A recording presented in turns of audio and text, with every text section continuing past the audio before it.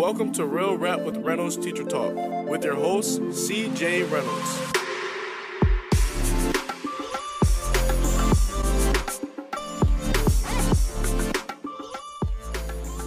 I'm C.J. Reynolds. I run this channel called Real Rap with Reynolds. And if this is your first time, the whole idea behind this channel is to bring value is to empower teachers, right? So that when you're on Sunday night and you're feeling alone, you're feeling scared, class went to shit on Friday, and you need somebody to help you out, we are all here. We show up every single Sunday night to do this as a group, and you'll see the same names that keep showing up a lot of times in the comment section.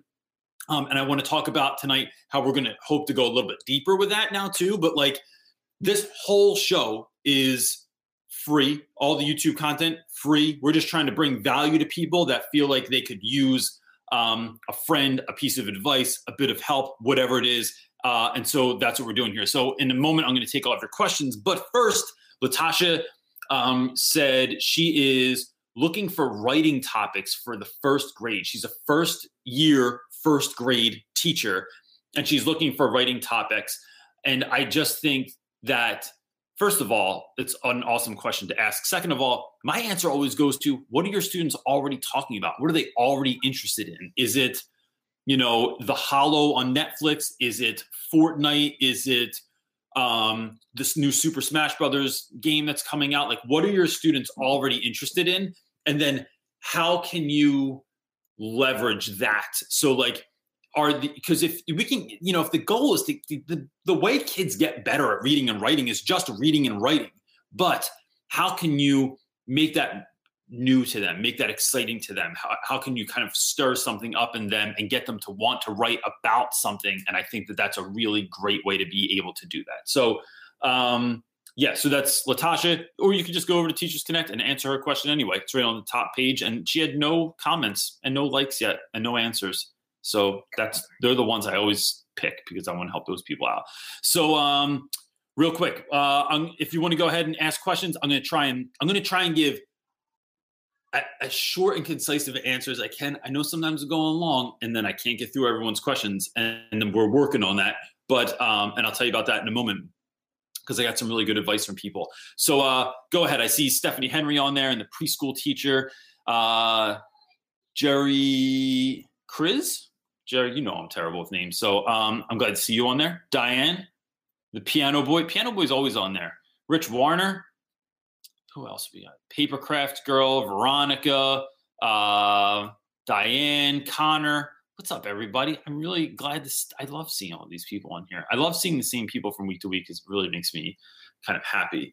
Bren, my manager, is on there. Brendan lives around the corner from me, and he has my business side of what we're doing always in mind. And he's always asking me things about how do I edit? What's that? Yeah. Analytics. He asks me about my analytics all the time. Sorry, there's a piece of fuzz on my camera that's bothering me. And so, yeah, Brendan is, he's my tiny manager. All right. What do you got? Any questions? Let's jump into this because I could talk all night to everybody. Rich Warner is asking, Reynolds, I'm 11 weeks into my 16 weeks of student teaching, and I'm getting burnout from all the constant observations, critiquing, and financial stress, of not working. Need motivation to keep going. Well, Rich, you're in luck because I'm about to give you some information, because there's nothing like the feeling that teachers have on a Sunday night when you have off Monday, like I have right now. So, Rich, I would say, let's put a video out about this today, actually. This new thing I've really, really been doubling down on is going on offense instead of defense. So I think that when you constantly get observed, there's two ways of looking at that. You're afraid because someone's going to come in, they're going to critique you, they're going to tear down what you're doing, they're going to have something to say. But what would it look like if you charged into that? If you were you're coming in to observe me, or, hey, I have a lesson. I know you're not scheduled to come and observe me until tomorrow or next week. Could you just come in for 10 minutes today? Because I really want you to see something. And I think what that does is it sends a message not only to the observer, but to yourself, that you're not afraid of that. You're welcoming that critique. You're welcoming that feedback. And so even when they're giving that to you, you ask follow-up questions like, all right, that's a really good point that you said I should try and do that. But what does that look like in the context of this class? Or how can I tweak that so it could be a little bit more like this? Or can you talk a little bit more about that? And I think in life, it's like the difference between getting your butt kicked and kicking butt, right?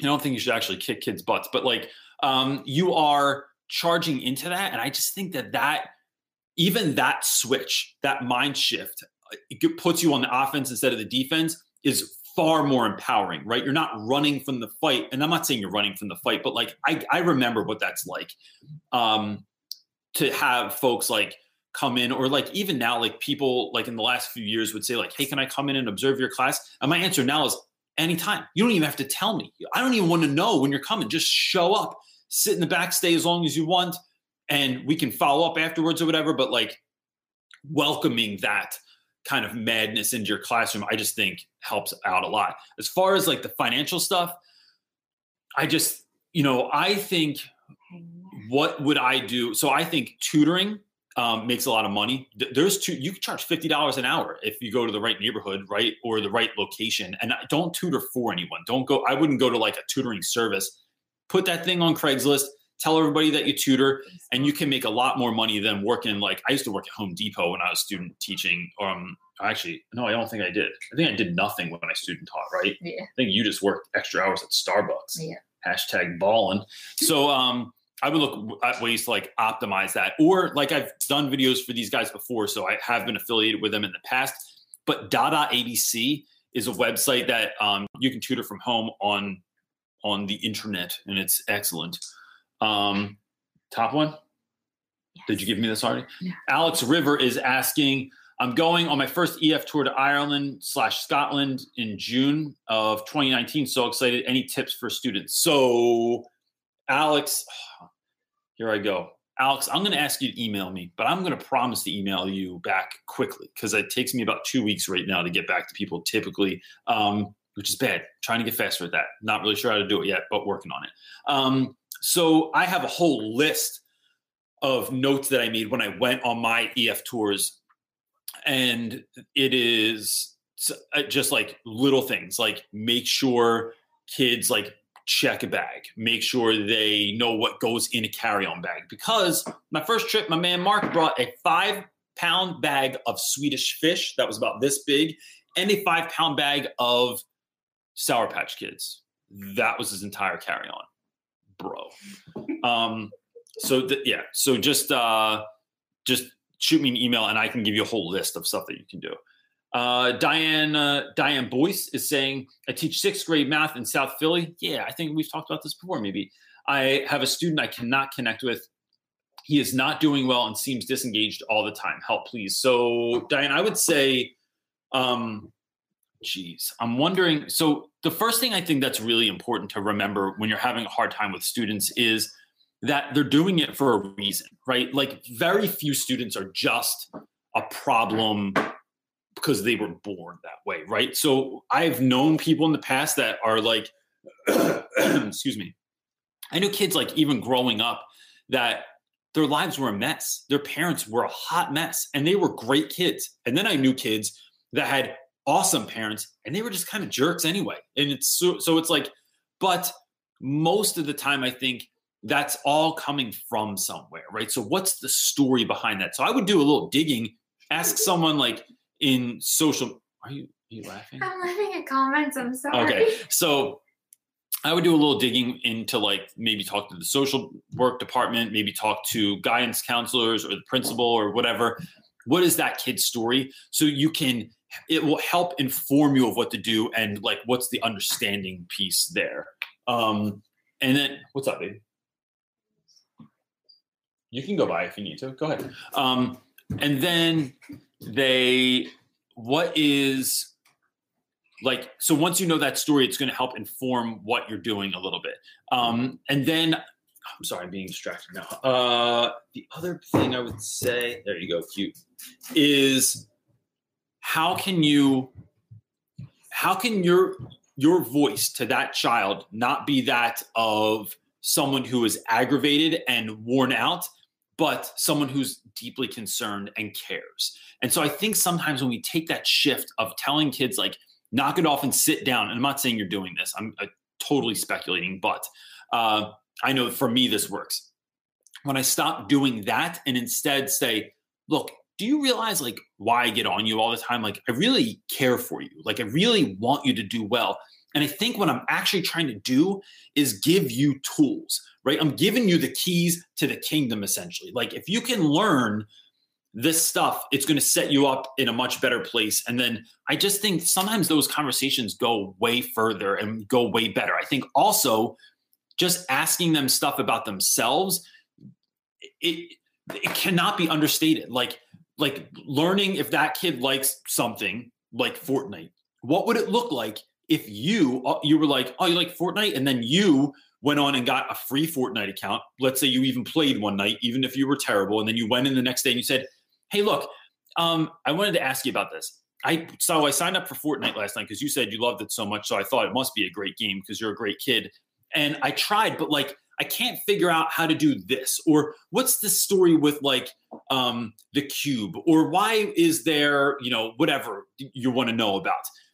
That all of a sudden puts that child in a place of power, and you've just shifted everything. Now that kid knows everything and you know nothing, and they can teach you. And I think sometimes switching up with kids like that really, really empowers them. And it's not a place I'm sure to tell my kids all the time, like, I'm not trying to be cool. Like, I'm just trying to be relevant, and I want to connect with you. And I'm willing to do whatever it takes to be able to do that. What do you got? Piano Boy is asking, what's up, buddy? How would you suggest on seating in which my student's voice, let me read this again. What would you suggest on a seating chart in which my student's voice not wanting to sit next to specific students? This student has a history of being a bully. So look, for the most part, I have a set seating chart, but I let students sit where they want after I learn their names. And what that looks like is like, put yourself in a position of power. Where are you going to best succeed? And then go sit there. And so most kids don't like moving, like most of us. If you sit in the same place in the bus or on the bus every day, you don't want anyone to sit there. When I come home and my kids are like sitting at my spot at the dining room table, it's like, dude, what are you doing in my spot? Like, come on, I'm going to be 42 years old, man. I should be able to get over that. But everyone likes routine. But for those certain kids, I'd just let them pick their own spot and say, but look, you have to be mindful of the fact that I'm letting you move and we're working this out. But if you're showing me that you can't really sit there, or you're just trying to sit next to one of your homies, it's going to get taken away. So like, be mindful. Like, I'm giving you this power, use it like responsibly. Piano Boy also asks, what does your hair look like under that hat? What does my hair look like under this hat? Like sadness. Look, looks like straw. So I didn't take a shower for 3 days, and then I got a shower today, and I didn't feel like doing my hair because I was doing yard work. And then now it lives under this hat. So what is Caden Christensen is saying, what is your degree in Reynolds? I had a degree in English, which I swiftly realized was completely useless unless I wanted to have a job that I would hate. So then I went back for my post-baccalaureate degree and got a degree in education, secondary education. Oh, you weren't ready for that one. See, I had that answer like a boss. There's 3 of them. Answer 3? Well, it's Summer Tate, so we'll answer every single question from Summer Tate. Do I start at the bottom or the top? I don't know how to do that. Summer Tate is asking, a parent has demanded that certain books be removed from classroom libraries. Her daughter is not in my class, but the admin are scrambling to cover all ELA teachers. We have a meeting about it next week. I refuse to remove any of my books for my 7th and 8th graders. Admin wants us to stick to YA, young adult sticker on books. Summer Tate says, I may have to deal with this parent next year. Any advice? I would say, first of all, Summer Tate, like a boss handling it. Look, first of all, YA books are not always suitable for children. The title, most of them, I think the way that they are even like called YA is because I don't feel like this. Hold on one second. I'm going to fix this. It looks all blurry because I took that fuzz off earlier. Now it looks not better, but we'll keep going. I think that the way that YA books are even called YA books, or they're labeled that, is because the protagonist is young. And so it doesn't mean that they're not dealing with all kinds of crazy, wonky stuff like sex and drugs and rock and roll. It just has to do with the fact that they appeal to young people because they're about young people. So that is a stupid argument anyway. And also, I think before I just got mad at that parent, I would want to have the conversation. Like, well, what are you trying to do here? And like, what are your thoughts on this? Like, let's have a conversation. Because to me, any book that's going to get kids to read, they should be able to read. And I say that with so much confidence because I've never had a kid read a book and like go, this is not Grand Theft Auto, right? This is not NWA. We're not listening to stuff and look, I was an NWA fan as a kid, but like I realize now that like maybe 100 Miles and Running was not the best album for me to be learning every lyric to when I was 12, secretly, because I wasn't allowed to own that cassette. But let's have the conversation. I think it always starts with the conversation, and then the defiance can kick in after that, because we just want kids to read, and whatever's going to make them want to read and whatever's going to exercise that muscle is what I want to put in front of them. And I wouldn't want a parent to just dictate that. Now, that parent might have very good reasons, and you might want to have that conversation to see what they're thinking about, how they're feeling, where this is coming from. And they might have some fair takes, and it might change your mind and say like, okay, I'm willing to take these 5 books off my shelf because I see what you're talking about there, but it might not. So that's kind of how I would roll with that. And if they come into your class, just, you're doing it now. You're being ready for it. You're being mentally ready for it. And trying to figure out how you can make this about the kids and empowering the students. And it's not just about like you and your library, but it's about the students as, your summer Tate. So that's of course what you're doing already. Yeah, she doesn't like it. She doesn't like that there's sexual content and some swear words. One book she wants to pull is Fault in Our Stars. I have a waiting list for this book. Yeah. So let's look at Shakespeare, right? Kids read Titus Andronicus in high school, and that has a girl that gets raped and then kids that get turned into meat pies. Not only is she raped, but her hands are cut off and her tongue's cut out so that she can't even tell on anyone. Romeo and Juliet, it's about 2 young people like having sex, and there's murder and lust and taking drugs and or anti-Semitism and questionably I'm thinking of like Merchant of Venice, which I read every year, where like Antonio's in love with Bassanio, but he's in love with this other girl, and Shylock, and there's all that stuff in all kinds of books and all kinds of TV shows and regular radio hits. But so let's have the bigger conversation. So if we want to have that conversation, let's have it. I don't think having kids read stuff like that is innately bad. I think sometimes letting students go through things that they might have questions about without guidance is the problem. So let's read the books, but let's have the conversation about it and then, take it from there. Before you go on, you might want to talk about what? I don't know. Do you want to talk Anthony? about that? Oh, yeah. Is that the Anthony that brought it up? I can't remember the last name. All right. So, Yes.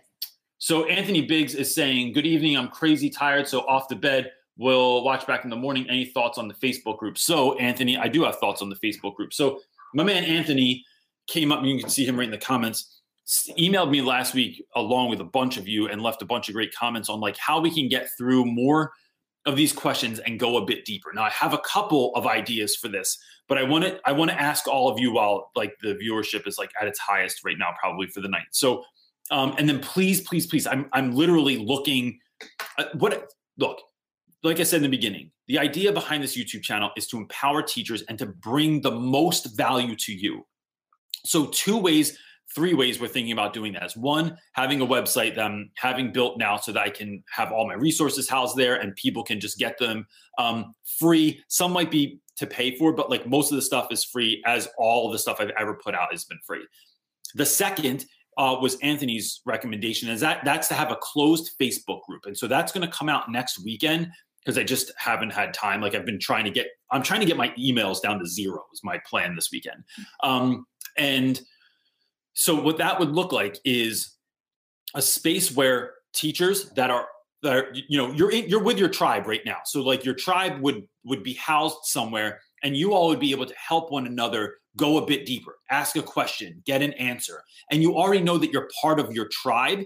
So, and it's a safe space to ask that kind of thing. So I would take part in that, but it would more so be a place where all of you that look forward to seeing one another every single week in the comment section would be able to go be a part of the group and then have those conversations. And then as needed, we would bring along new, what is it called? Moderators. New moderators and stuff like that. So like, As the group so Anthony's already like said he's volunteered to be a moderator, but like, I think for right now, my wife and I will handle it. And then as, more people are needed, like we would bring it up.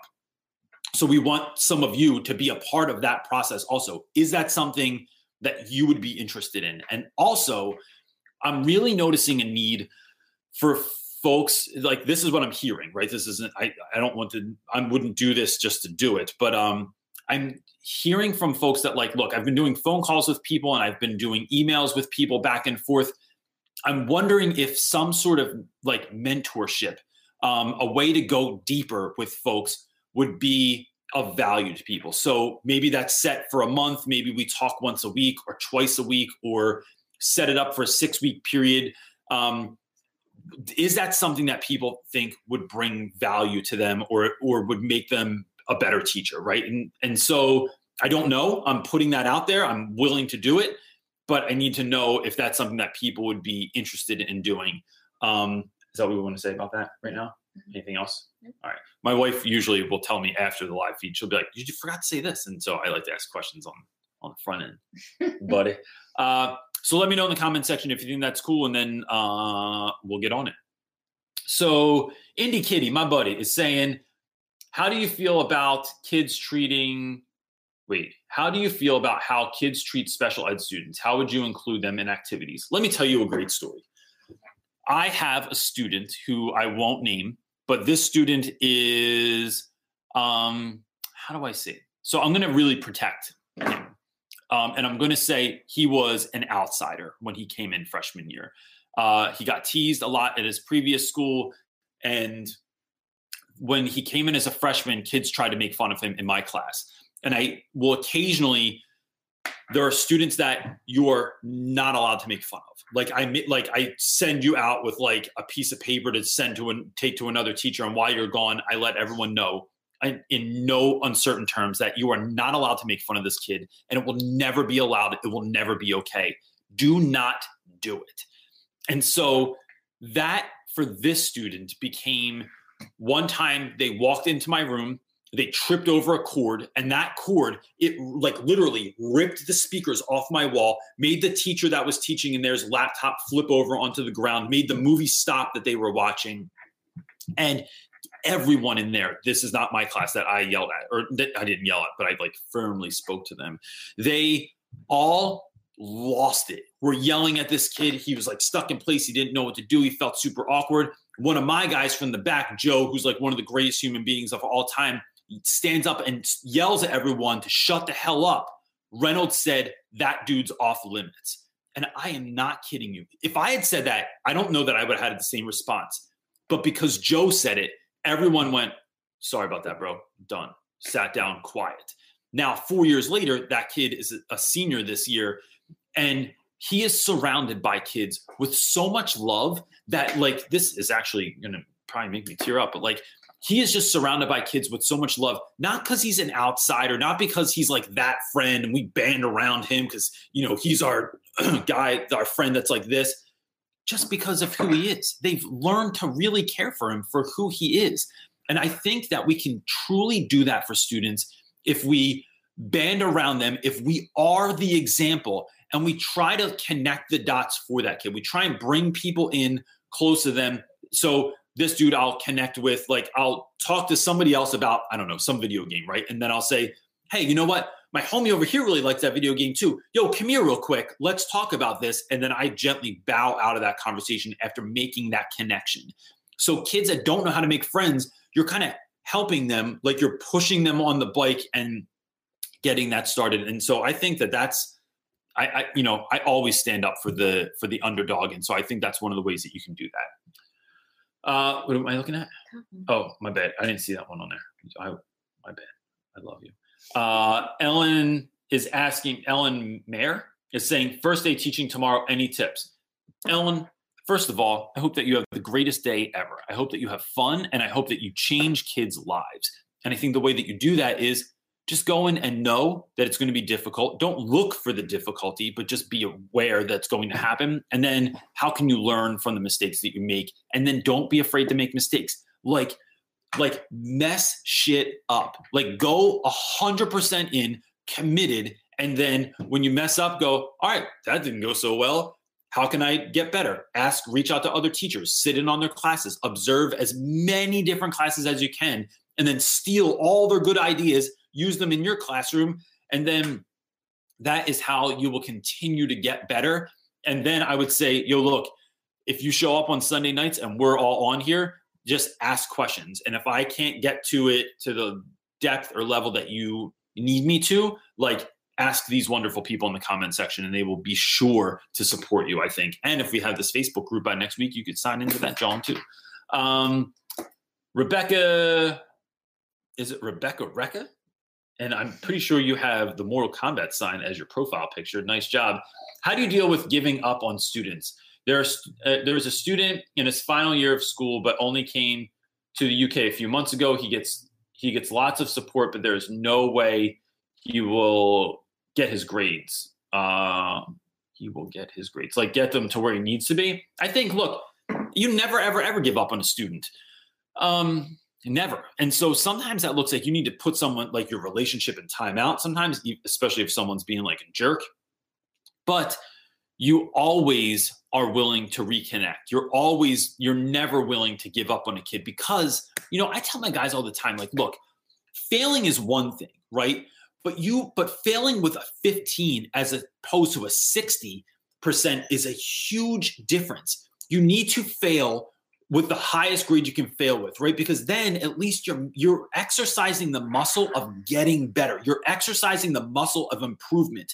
There's no one, and the way that I explain them to it is this: you do not go into a fight, and even if you know you're about to have your ass handed to you because this guy looks like The Rock and you look like you're skinnier than a dead model, you have to try, right? No one just goes, well, this doesn't look like I'm going to win. I'm just going to stand here and take it. No, man, throw as many punches as you can and do the best you can, because then you're not completely giving up on yourself. And I think it's important to teach kids that, because, if you fail with a 15, that really, you're sending a message to yourself that, like, you're just not worth it and you're just not going to get better. So learn as much. Just because you failed doesn't mean you didn't learn. So learn as much as you can so that you can make a better decision after this. And so that's what I would just let that dude know. What do you got, buddy? They have two. Oh, that's a question. Okay. So Rachel says, any strategies for teaching middle school math? I would say you really picked that one for me. I'm on that one. So Rachel, so the second part of it says, I learned by just notes and practice. Nowadays, they want everything to be creative and fun. Plus, the kids are having extremely short attention spans. I will say that, look, I can't. Let me ask you to do this, Rachel. I have a friend at school that teaches, this woman, Miss Wright. And Miss Wright I sat in on a PD that she led the other day, and she somehow, and I don't know math, weave together everything from what students think about minimum wage, who makes minimum wage, what this says about culture, what this says about culture all over the world, poverty, and then slope and sequence. She made this crazy lesson out of socially conscious material that was super engaging and was kind of mind-blowing. And she's just like that teacher. So here's what I would ask you to do. I would say, email me. And if you would like, I could email her and see if I can make that connection, and she could give you actual practical tips, because I don't know math. I would say that, or reach out to my man, Alex Kajitani. If you type in that name, Alex Kajitani, if you have a second, could you put that in the comment section?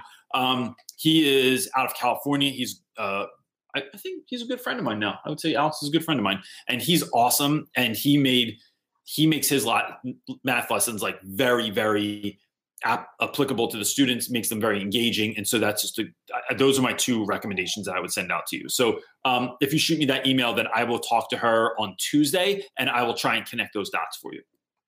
Was there another? She had another question on there too, right? No, I don't think so. I did answer. I read that already. Top one. Top one. Sorry, is that? Do I do that a lot? You sing everything. You and Marley. I like singing everything. You don't think it's pretty? No, it's lovely. I'm gonna sing to you later. My wife likes when I play the Peter Cetera Pandora station and I sing cheesy love. You know, you love it. I hate it. Answer the question. In my head, you love it. Louis or Louise Lopez is asking, I'm realizing that I'm not going to be able to reach every kid. Has that happened, and how do you deal with it? Yes, all the time. I remember when I first started teaching someone, I was having a hard time, and somebody said, yeah, man, but like, even if you just reach one kid, it's worth it. And I just thought, and I still think, that's terrible advice. If you teach for 30 years and you reach one kid, bro, then like rethink the situation. You should be reaching way more kids than that.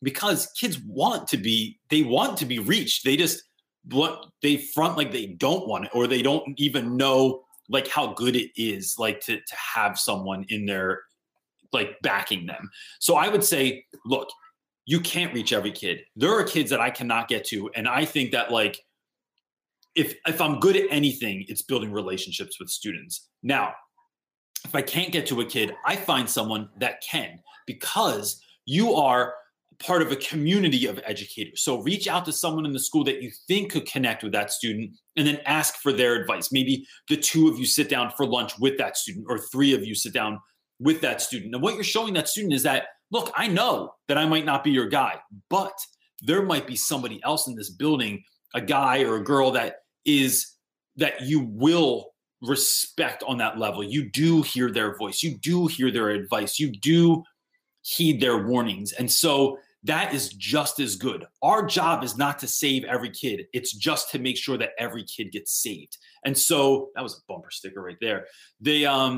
So I think that the only way that gets done is by remembering that we are not the be all end all, but we are part of a team of people that love children and will do anything for them. And that's how you do it. Caroline Brooks is saying, hey, Reynolds, I'm currently, I know that name also. Thanks for being back here again. I'm currently student teaching and will start my first teaching job in January. Any tips for new teacher coming into the second semester? Oh, because mid-year. I would say,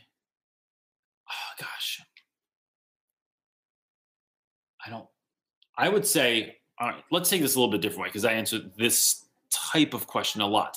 I would say I wouldn't listen to anyone's advice in terms of, you got to look out for that kid. That kid can really be a handful. Oh, that kid never does homework. All that does is it's going to make you look at those kids through that lens, and you can't unhear or unsee some things, right? It's kind of like if you on accident saw your grandmother undressing one time. You can't unsee that situation for the rest of your life. So don't have that happen to you. Not saying it happened when I was a kid, but it might have. So you I just think you're putting yourself in a more positive position if you don't do that. I'd say the other thing is, be a part of the team. It is very, very easy when you first start teaching to just cut yourself off from everyone and stay in your room. Be a part of the team and get to know the team. And then I think that empowers you in a way that you can't see, because you're kind of like, it's kind of that moment in Point Break, one of the greatest movies of all time, starring Keanu Reeves. When he goes to the FBI and the FBI director tells him, look, the problem is you know nothing, but you don't even know that you don't know nothing. If you knew that you knew nothing, that would be something, but you don't. So just go in, and I'm not saying you know nothing. I'm just saying that listening to people's opinions about students might be bad, but their ideas, like if you find the right people to surround yourself with, it's just going to make you a better teacher. And so I would start looking for those people right away and just have fun. Realize that, look, you're in a weird position. You're starting class in the middle of the year. make it the best that you can, learn as much as you can, and then start fresh next year. Best thing about teaching is you get to start over every year and be the person that you weren't the year before. Nara has like 2. It's more Okay. maybe just advice. My buddy Nayara is saying, so I teach middle school and a kid is super rude to me on Friday, which rarely happens. That's because you're awesome. I tried to react calmly and pulled him out for a chat to figure out why and didn't give him a harsh punishment. Second part of that question is, he's a sensitive kid and I know that he wouldn't be rude without reason. I told one of my coworkers who keeps calling me too nice. And he said, you're going to let them walk all over you. Wow. You know what? Like,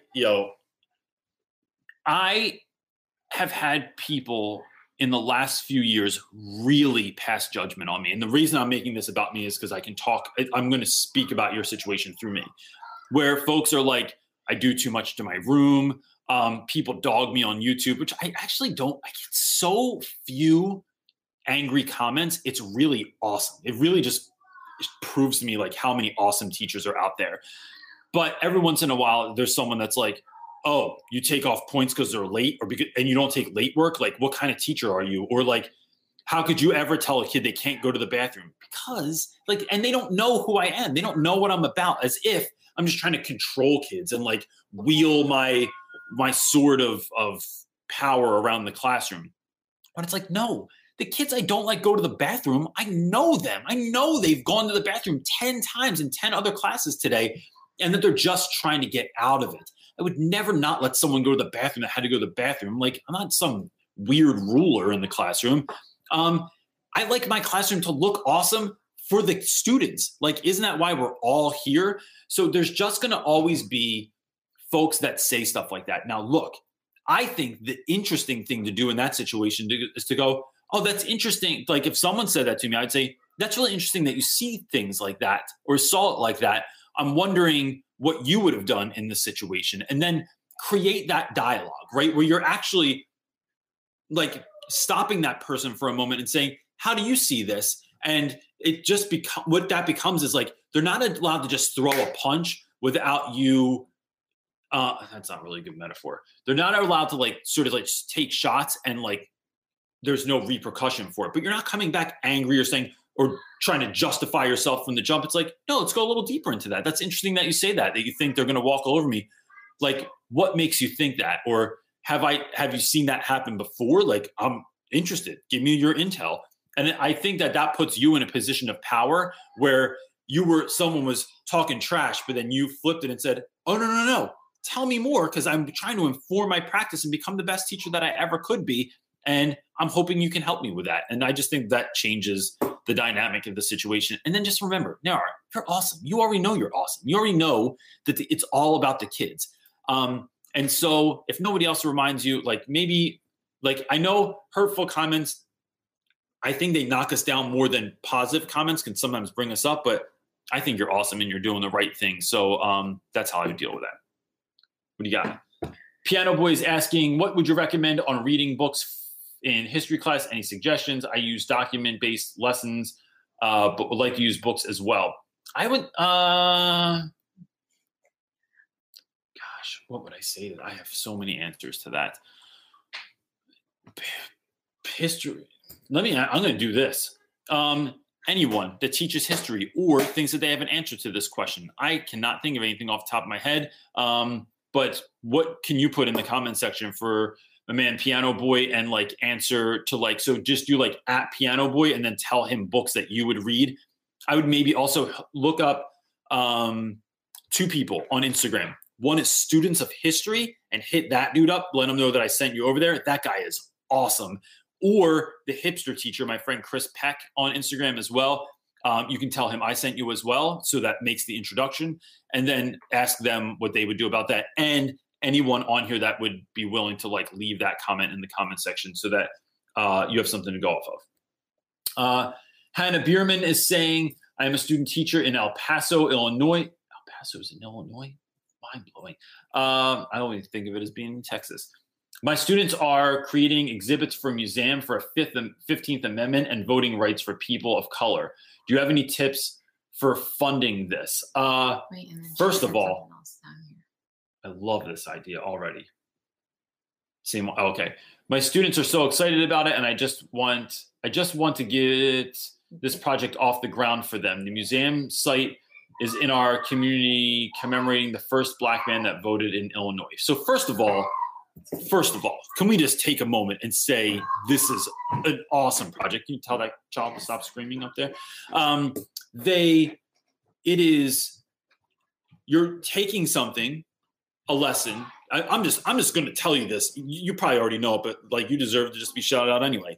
Making something relevant, not just culturally relevant, but relevant to where you live, and then making something project-based, and then giving the students like the ability to know that like people are going to look at this is awesome. So my first year, I didn't do it as awesome as you're doing it, but we did a Harlem Renaissance Museum, and everyone was, there's my man. Everybody was assigned someone from the Harlem Renaissance, and they had to make an exhibit. So our classroom became the museum for the Harlem Renaissance. Everyone had to make an exhibit. And I found that kids, like, I went to Home Depot and got tons of old boxes. And because my jam is always make something from nothing. So like, let's own it. If it's going to look like. I know. You're really taking the secret thing to the next level. My thing was always, if it's going to look like kids are making it, like try and just like own the cardboard. Like everything's made out of cardboard, or the one piece of plywood, or stuff like that. Also, if you go to certain stores, like I know Home Depot sets aside money so they can donate things to schools and to charities and stuff like that. So going into Home Depot and asking, or Lowe's, and saying, hey, I work at this school. This is this awesome, amazing thing that we're doing. Would you like to be a part of it by being able to donate like something from this list of things that we have? And you would be surprised by just asking people how much they're willing to give. And if they can't, them saying like, you know what, we met our quota for that this month already. But if you go talk to this person, or I know a guy at this place, you can get hit up there. I would just start going to stores and asking them. And the most fun thing about that is that you're doing it for the students. It's not like you're going in and asking for something for yourself. You're doing it for kids so they can learn. And that's just makes it an easier ask. But good work. I'm really proud of you for doing something that amazing. Nighthawk Dragon 42. First of all, toughest name of the night. Sorry, everyone. That is, you win. Nighthawk Dragon 42 is asking, is it okay to tell your students that you love them? I work with young children and they say it to me sometimes, and I always say it back. But do you ever say it to your older students, and do they say it to you? Yeah, I tell kids I love them all the time. And I don't know, like, look, different people feel different ways about that. I've actually gotten crap in the comment section in videos before for that. Oh, on Twitter? Oh, yeah. Dude, didn't we set off something? Really? I think I said something about saying that, and somebody put me on blast on Twitter. It was wildly unacceptable. Yeah, it was that was like crossing the line. And look, I get to some extent where you're coming from in a world where teachers are dating their students, are hooking up with their students, there's all this crazy stuff, right? But guess what? Here's the thing. I am in no way allowing those teachers to set the bar for me. I think the problem in schools too often is that when an admin makes a rule, they make it for the lowest common denominator of teacher, right? So when I used to work in Camden, New Jersey, I worked my first year. There was this woman who called out all the time. I mean, she was constantly out. But all you had to do is shoot a text to, or probably not even a text at that point, it's probably a phone call to this one answering machine, leave that you're not going to be in, and then they would take care of it. So what they try to do is, because of her, instead of having that conversation, they changed the whole process. You had to call 3 people and email 2 of them just to back it up. And what they try to do is like make you feel bad, make this a difficult process, when like, bro, if I'm puking, the last thing I'm going to do, so I never did it. I just called that answer machine, told them I was going to be out. But they set the bar so low because we're trying to watch out for the people that are making out with students on the side. Like, no, I'm never going to do that. So hell yeah, I tell kids that they love them, because guess what? You might be the only person that ever told that kid that day that you love them. I've told whole classes right before they've left, like, look, I want everyone to know on some real shit that, like, know that Reynolds deeply cares for you and I actually love you. And I don't care how you want to take that, but just know, in case no one else told you today, that I love you on that level. And I just think that it can only do good. You got, sorry, I got a little, It's just a compliment. got a little preachy there. Gideon Brockenbrow. I used to have a student named Gideon Brockenbrow. Keep reading. Oh, I'm a junior in college now. I had you freshman year, then left BL. You were one of the teachers that had a huge impact on me, and you're changing kids' lives. My guy, keep it up. That was nice. That I remember Gideon Brockenbrow. I remember saying, "How you like me now, Brockenbrow?" So wow, that's going to make me feel emotional, but I really appreciate that. Thank you very much for saying that, man. So look, I would say also, if you're ever in Philly, come by. I'm still in the same room because they're not moving me. And two, hit me up if you ever need anything. I'd be more than happy to, like, the best thing about teaching is keeping up with students and seeing the amazing things that they're doing. So the fact that you're even in college is, like, makes me really proud. So good work. I'm proud of you, my man.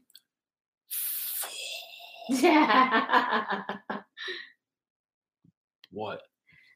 I don't know how to say that. I really apologize. I can't say your name. And I'm not sure if that is your full name. Floor.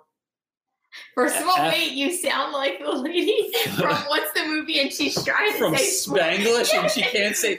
But everybody That's else me. can roll the R. That is 100% me. The woman who couldn't roll her R's in that movie yet. Floor Azul. I don't know. Just you have beautiful purple hair, though. So the question is, how do we respond to students who make racist, sexist, homophobic comments in class? Do you make a teachable moment about acceptance, or do you wait and converse with that student one-on-one? I do both. So let's say someone, gosh, how do I say this? Some things are better in the moment, and when I have to explain them on YouTube, it can sound weird. It gets lost. It's kind of like your audience is different. It is always a teachable moment. No one's ever allowed to call someone like the N-word. I tell kids, like, there's very few words that make me awkward, and I'm the only white dude in the room, so could we not use that word? Like, I get it. I understand why we're using it. Just could we not do it in my room, right? And that's my own baggage, but, like, just give me this one small courtesy. If someone calls someone a fag or gay, or, because my dudes are everything's gay all the time. Everything is gay. Yo, you got lettuce on your sandwich? That's so gay. And it's just like a throwaway word. I honestly don't even think my students mean it as a slur most of the time. I think it has become so commonplace, it just flows out, right? But my job is to stop us in the moment sometimes and say, we need to take a look at what you're saying, because you think you're just calling someone a bitch, and you're not. That's not all you're saying. There is a deeper impact in what you're saying, right? There is baggage there, and it is hate speech. And so if my room is going to be a safe place for every student, no matter what you get down with, then it needs to be 100% a safe place. And so I can't have, maybe there's someone in the room that I don't even, like, students automatically also think that they know that what everyone in the room is, or how they get down, or what they're into, and they don't. So let's say you call someone fag in class, and there is someone that is gay, but maybe hasn't told everyone yet, maybe still figuring that out, maybe not sure about themselves. What you did, and this is for all teachers, not even teachers, like, there are people that don't even agree with that or think that that's okay, but that's not your decision to make in this moment, or maybe ever. But, like, what you're doing is making a safe space for children to learn. And if you cannot make it a safe space, then you really have to rethink your intentions there. And so I think it's always a teachable moment. And I think you can, if you think it's going to be more powerful, then follow up with that student later and just say, hey, look, I don't try to put you on blast, but, like, I really think that, like, what you did had this impact. So let's talk about that, right? And letting kids know, I would do the same for you. I would back you up 100% in anything that you believed to make this a safe space for you as well. So next, Justin Hayden is saying, hey, Reynolds, any tips on hitting the reset button with kids after you've already had the most unsuccessful phone calls, home, and parent-teacher conferences. Yep. So I would say that with 100% confidence because I have ruined things. I mean, I've like ruined things with kids. I've said stuff. I've hurt people's feelings. I've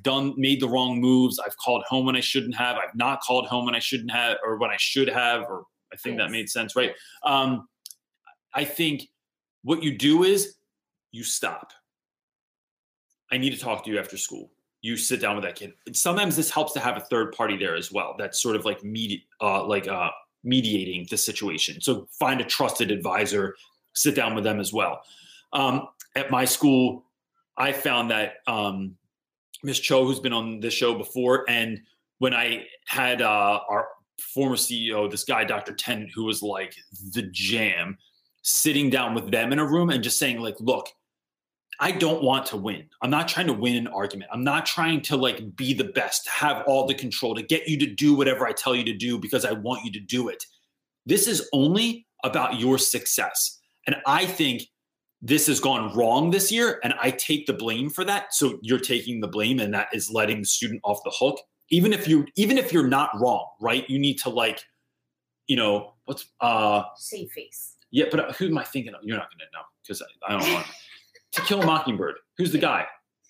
He's like one of my heroes of all time. The main character, the dad from To Kill a Mockingbird. I'm thinking like this is what he would do. Oh, man. Take the blame and what? Never mind. Take the blame and then just say, Atticus Finch. Yeah. I didn't know it. Credit to someone. Oh, yeah. Good work down there. So how do you think we move forward going through the year so that you're successful? And then you're putting the ball in that kid's court. You're giving them power. You're letting them know, you're showing them how to apologize. You're showing them what vulnerability is. You're showing them what taking ownership for your loss, like you're the boss, looks like. And so I think that that's exactly what I would do. And that might be a stretch for you also, but that's why it's a really good thing to have a third person there sometimes too, because that kid might not even be having what you're trying to put out there. And you might still not win with that dude, but you're at least planting the seed. You already know what I'm going to say, girl. Planting the seed for the future. Christopher Cornett. I don't know why I struggled with that last name because it was not difficult, but Christopher saying, I teach 8th grade ELA in Boston. What message would you give to 8th graders about to enter high school? I would say, that's a really good question. I had a girl email me this year that said, was wondering the same question. And she was wondering because she had a lot of learning differences and she was wondering how to communicate that to her teachers. And I said, why don't you essentially email your teachers ahead of time and say, hey, this is who I am. This is how I learn. These are some of my distraction points. These are things I've not done so good on in the past. And these are things I really love about school. And what you're doing is like painting a picture for a teacher. It's kind of like they're getting a resume on the front end to know about who you are. They're not listening to other teachers about who you are that have maybe had a bad experience. They're not going off their gut instinct or their first instinct about what you did in class. Like, I have this kid this year, Turtle, who I thought was going to be a pain in my butt and was like, because the first couple of days he was just like antsy and talking when I was talking. Now I really, really like him. And so if I kind of had something to go off of in the beginning, that might have changed how I was going to kind of work with him. And then I would say, get ready to have a great time. Like, don't be afraid of high school. It's going to be, it always ends awesome, I think. Like, for the most part, that might be overgeneralizing. I just remember like being terrified my freshman year, and rightfully so. I got beat up literally every single day of my freshman year because I went to a terrible high school in New Jersey. But by senior year, I had friends that I was going to have for years and years and years after that. So I think there might be something in there. And if not, I apologize. I felt rambly on that one. Okay. Let's make it better for this question, babe. Rachel is asking, do you reset your expectations in class? Quarter 2 is starting, and I have rowdy classes. Do you think it would be beneficial? For sure. So say like, look, we're getting into the second quarter. This is what I noticed from the first quarter. This is what you can use my expectations for this second quarter. So you guys were late. You came in. You're being loud. I didn't collect homework all the time. Like whatever you didn't do, whatever they didn't do, you're kind of like fleshing that out or asking them like, look, I'm trying to have the greatest year ever. I had this revelation. I want to have the best class of all time in this second quarter. How can we do that? And then get like feedback from the students and then see where you can go from that, from there. And then go into it like you're going to have the best time ever. And when kids keep being rowdy, talk to them one-on-one. Like, yo, can you do me a favor and step in the hallway real quick? You're not in trouble. My kids laugh at me at this point because they're always like, you always say we're not in trouble. And I'm like, that's because the only reason you ever get put out of class is if you're in trouble. I'm just letting you know, bro. Like, it's okay. So I would say that's kind of how I would handle that. And then treat it like it's going to be the best. Put together a couple of class trips that you're only going to take your best students on. And not the kids just with the best grades, but with the best personalities that are the kindest, that are looking out for other people. Invite speakers in, do fun stuff outside of your class. Like don't go into it thinking, shit, this class is really rowdy. I don't think I can get away with this. Like go in with the expectation that it's going to be awesome. And that's how I would go into that. Do you have anything other than donors choose for Tracy? So Tracy Pinter, who's awesome, by the way. Tracy Pinter is saying, what are some fundraising ideas besides GoFundMe to raise money to take my 7th, 8th grade students on field trip for math and physics day at a local amusement park, Cedar Point? I don't know what that is, Tracy Pinter, but I'm sure it's awesome. Our budget is now 0. I would say someone said donors choose that they have like a field trip. Donors choose is a good one. I feel like it's so crowded on there though. I would maybe talk to your. Look, I think fundraising in school raises a lot of money. Like, food. Look, when we were going to Costa Rica, I had this dude, Mark, and Mark got his dad to buy and look, I mean, some of this is going to cost a little bit of money on the front end, but that's only one time. Mark got his dad to bring in like $100 worth of soft pretzels, which is a Philadelphia delicacy, and everyone loves them. Students love eating. Then you sell them for whatever you're going to sell them for. Maybe they cost you 25 cents. You sell them for $1. You're just making 4 times, what you paid for it. And then doing that every day or every Friday or whatever. I also went to BJ's for years now. We've gone to BJ's. We set up a very simple store in the school. The kids worked it. The kids set up all the projects. I have tons of videos about how to make a school store. And then we just sold stuff in the school. Food always goes a long way. Or I'm thinking with the holidays coming up, I had my students make very, very simple planters, and I bought succulents from like Lowe's or something for like $1 each. And then I sold those things for $20. Tracy Pinter said selling food is off limits due to state law. Oh, that's awful. First of all, I've never heard of a that is the wackest thing I ever heard in my life. Right. I think having kids make like something simple like that, like a craft, and then mass marketing, like while teachers are buying stuff for the holidays for their families, I would have people buy like 5 of them. Tell her to go watch your concrete planter. Or if you look on my chat, Real Rap, that's a great idea. Here's what you do. My third highest ranking video of all time was a one-off. It was an experiment where I made concrete planters, and it is on my YouTube channel. So if you go to my YouTube channel, you look up like most popular videos. It is the 3rd one, and I will show you how to make a concrete planter that will literally cost you pennies to make.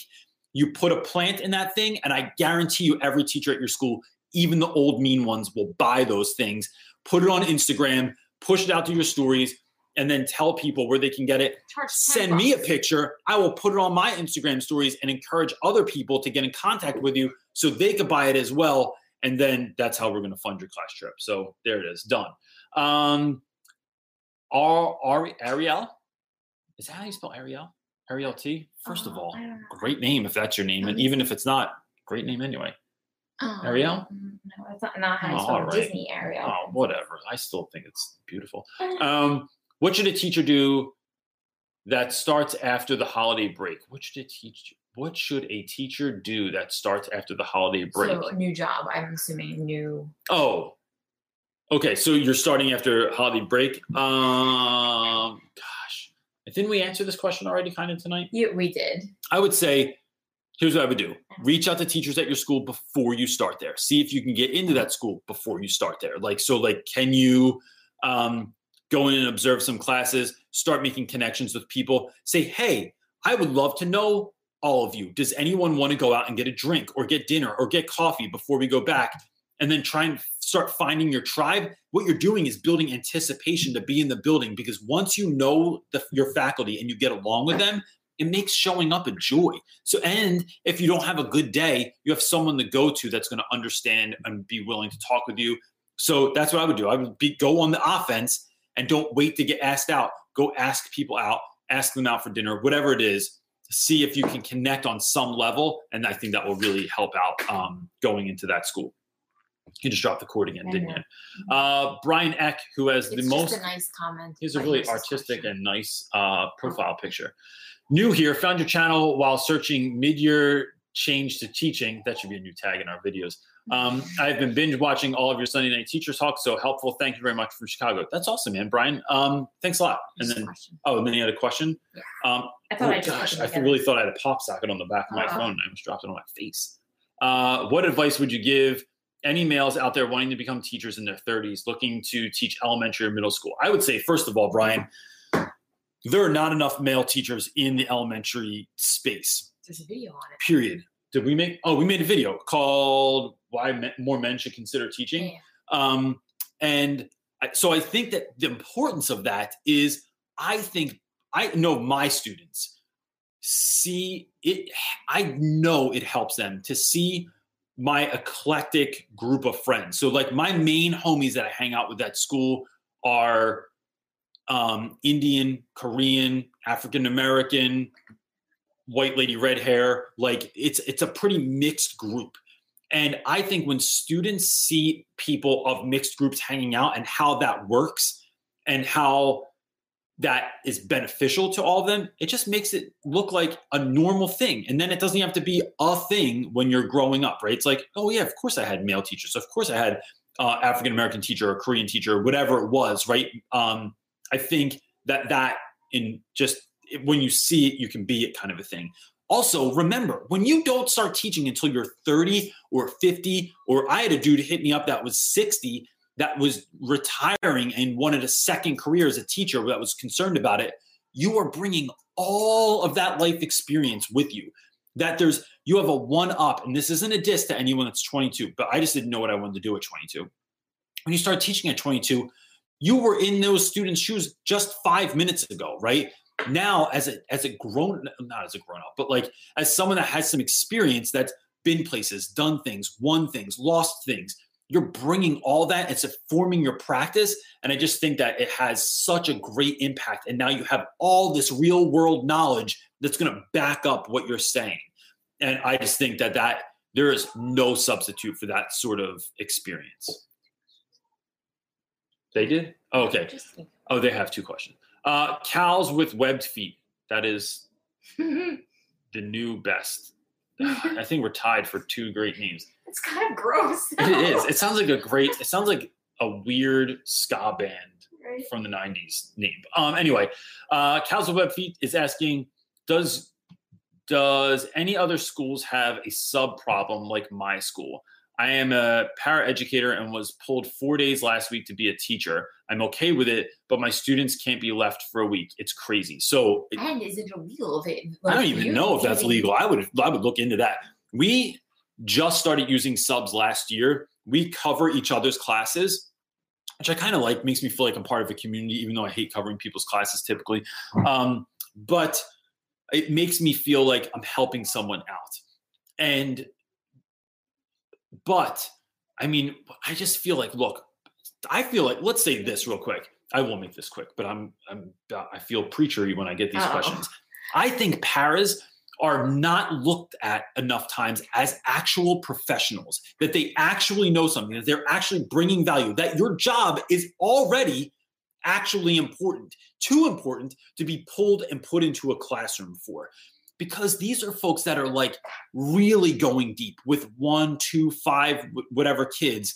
And really helping out the kids that everyone else is having such a difficult time with, the kids that need that extra help, the kids that need someone that's one-on-one with them. And we are disserving those children by pulling those people away and putting them somewhere because someone called out. Like, call a sub school and hook that up. So I don't really have an answer for that, but that's how I feel about that. I just hope that you are trying to, I don't know. I just think you're doing great stuff. So thank you, Cal, with Webbed Feet. Louis or Louise Lopez is asking, anyone feel like their year is a wash? I'm trying things to see what works and finding ways to overhaul things over the summer. Thoughts? So first of all, Lopez, where are you from? Where are you teaching? Could you say that real quick? Because I'm just interested in how close your summer is. Like, if it's Australia, I mean, congratulations, summer folks there, Kafuba land. I would say, look, my whole year is like that. And when things really start to suck, this is how I think that from Phoenix, Arizona. Okay. The way that I would think about it is always, if nothing's working, let's just throw a whole bunch of things against the wall and see what sticks, except for students, because you should never throw students against the wall because they will not stick. They only get hurt and then you'll get sued and lose your job. But start I just think that you go nuts. Like, if you have a shit class, try crazy stuff, like bringing people in, going on awesome field trips, connecting with other teachers from other schools, and maybe your classes come together and do something.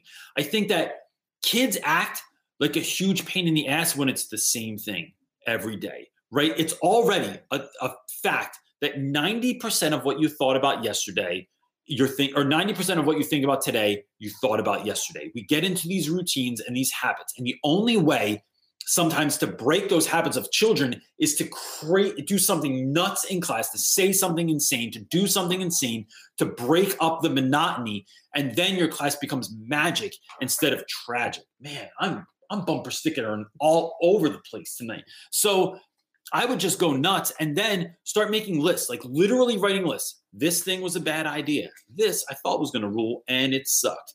And then what can you do to make your class awesome? And like the weird thing that you tried that did work. So, and, if I just think real quick, so if you're new to my content, real quick things that in the last 2 years deeply impacted my class that were total random, not sure if this is going to work, but ended up working, was things like teaching through hip hop, having cereal day instead of pizza parties because cereal is way better than pizza. Having guest speakers come in, going on more class trips, and going on class trips with not all the kids, right? With a select few that are crushing it. And those aren't always your best grade earners, but they're just good people going on trips. Having weird speakers come in. So like I have had DJs come in. I've had graffiti artists come in. I've had cartoon artists come in. I've had entrepreneurs come in. So like this weird eclectic mix of folks that are coming in that is taking what you're learning in class and making it real. And so I just think that is a fun way to kind of do that. Maybe introducing like new games. We earned extra credit the other day. The class that won Quizzo for the review for the Odyssey got to play, the two leading teams got to play Fruit Ninja on my Promethean board, and the winner got extra credit points on the test. And it just made it fun and weird and awesome. So that's what I would do. You can answer that last one and then talk about it. Got it. So I have one more question, then I have an important announcement, and I want to get some feedback on people real quick, please. So Mercal, I'm going to go with that. You have a yellow profile picture, and I can't see your name because I'm not smart enough, and I apologize. That's not true. I'm not capable of saying it. I just let's not go. Okay. We're going deep down that thing into the dyslexia world. But geez, now you're making me rethink everything I'm saying. Sorry. I love you. Advice for student teachers starting their block with 9th grade English class. Find out on the first day what your students like and then teach through that lens. If all of your students like, I don't know, rock music, learn a lot about rock music. If they're all playing Fortnite, get a Fortnite account. If they all like the new Lil Uzi album, go get the Lil Uzi album. Doesn't mean you have to like it. Just means that you have something to talk about, something to connect with. What TV show they're watching. Are they all going to go see the Transformers movie and then go see the Transformers movie and then make your vocab questions all about the Transformers movies? That's what I would do. Get to know your students, and they will give you the time of day. And that's how you absolutely build a relationship, because you're trying to meet them where they are and not where you think they should be.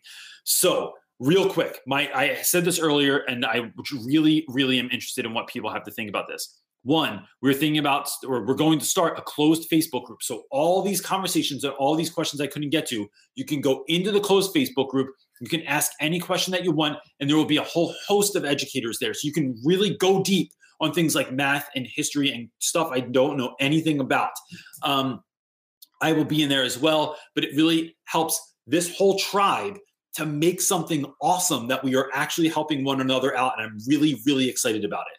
Two, I'm interested in whether or not people would be interested in doing some sort of mentorship program with me, where we would talk maybe once a week on the phone or chat, like do Skype or something like that, or twice a week, once a month, whatever you think that could look like. But what does that look like to you? And what do you think would be helpful to you? And do you think that's interesting? Maybe you're not. Maybe you just think it's not a good idea. You don't need that. This is enough. So that's what I'm looking for. Anything else? No. Cool. And then keep an eye out for Tracy Pinter's concrete planters that I hope that she makes and that we're going to promote on here to help her class take a class trip. And that's it. Gang, listen, real quick, as you're signing off and before you go into your week starting tomorrow or Tuesday if you have off for Veterans Day, I hope you have the best week ever. I hope you connect to someone. I hope you find a child this week that thought they were invisible and you make them know they're visible, because you all are the best and you show up to watch this every week. And I really, truly appreciate you and I love you. And I hope you have a great night. And here goes my awkward ending because I can never hit the button on time. Here we go. Peace, everybody. And peace again, because it's still, there we go.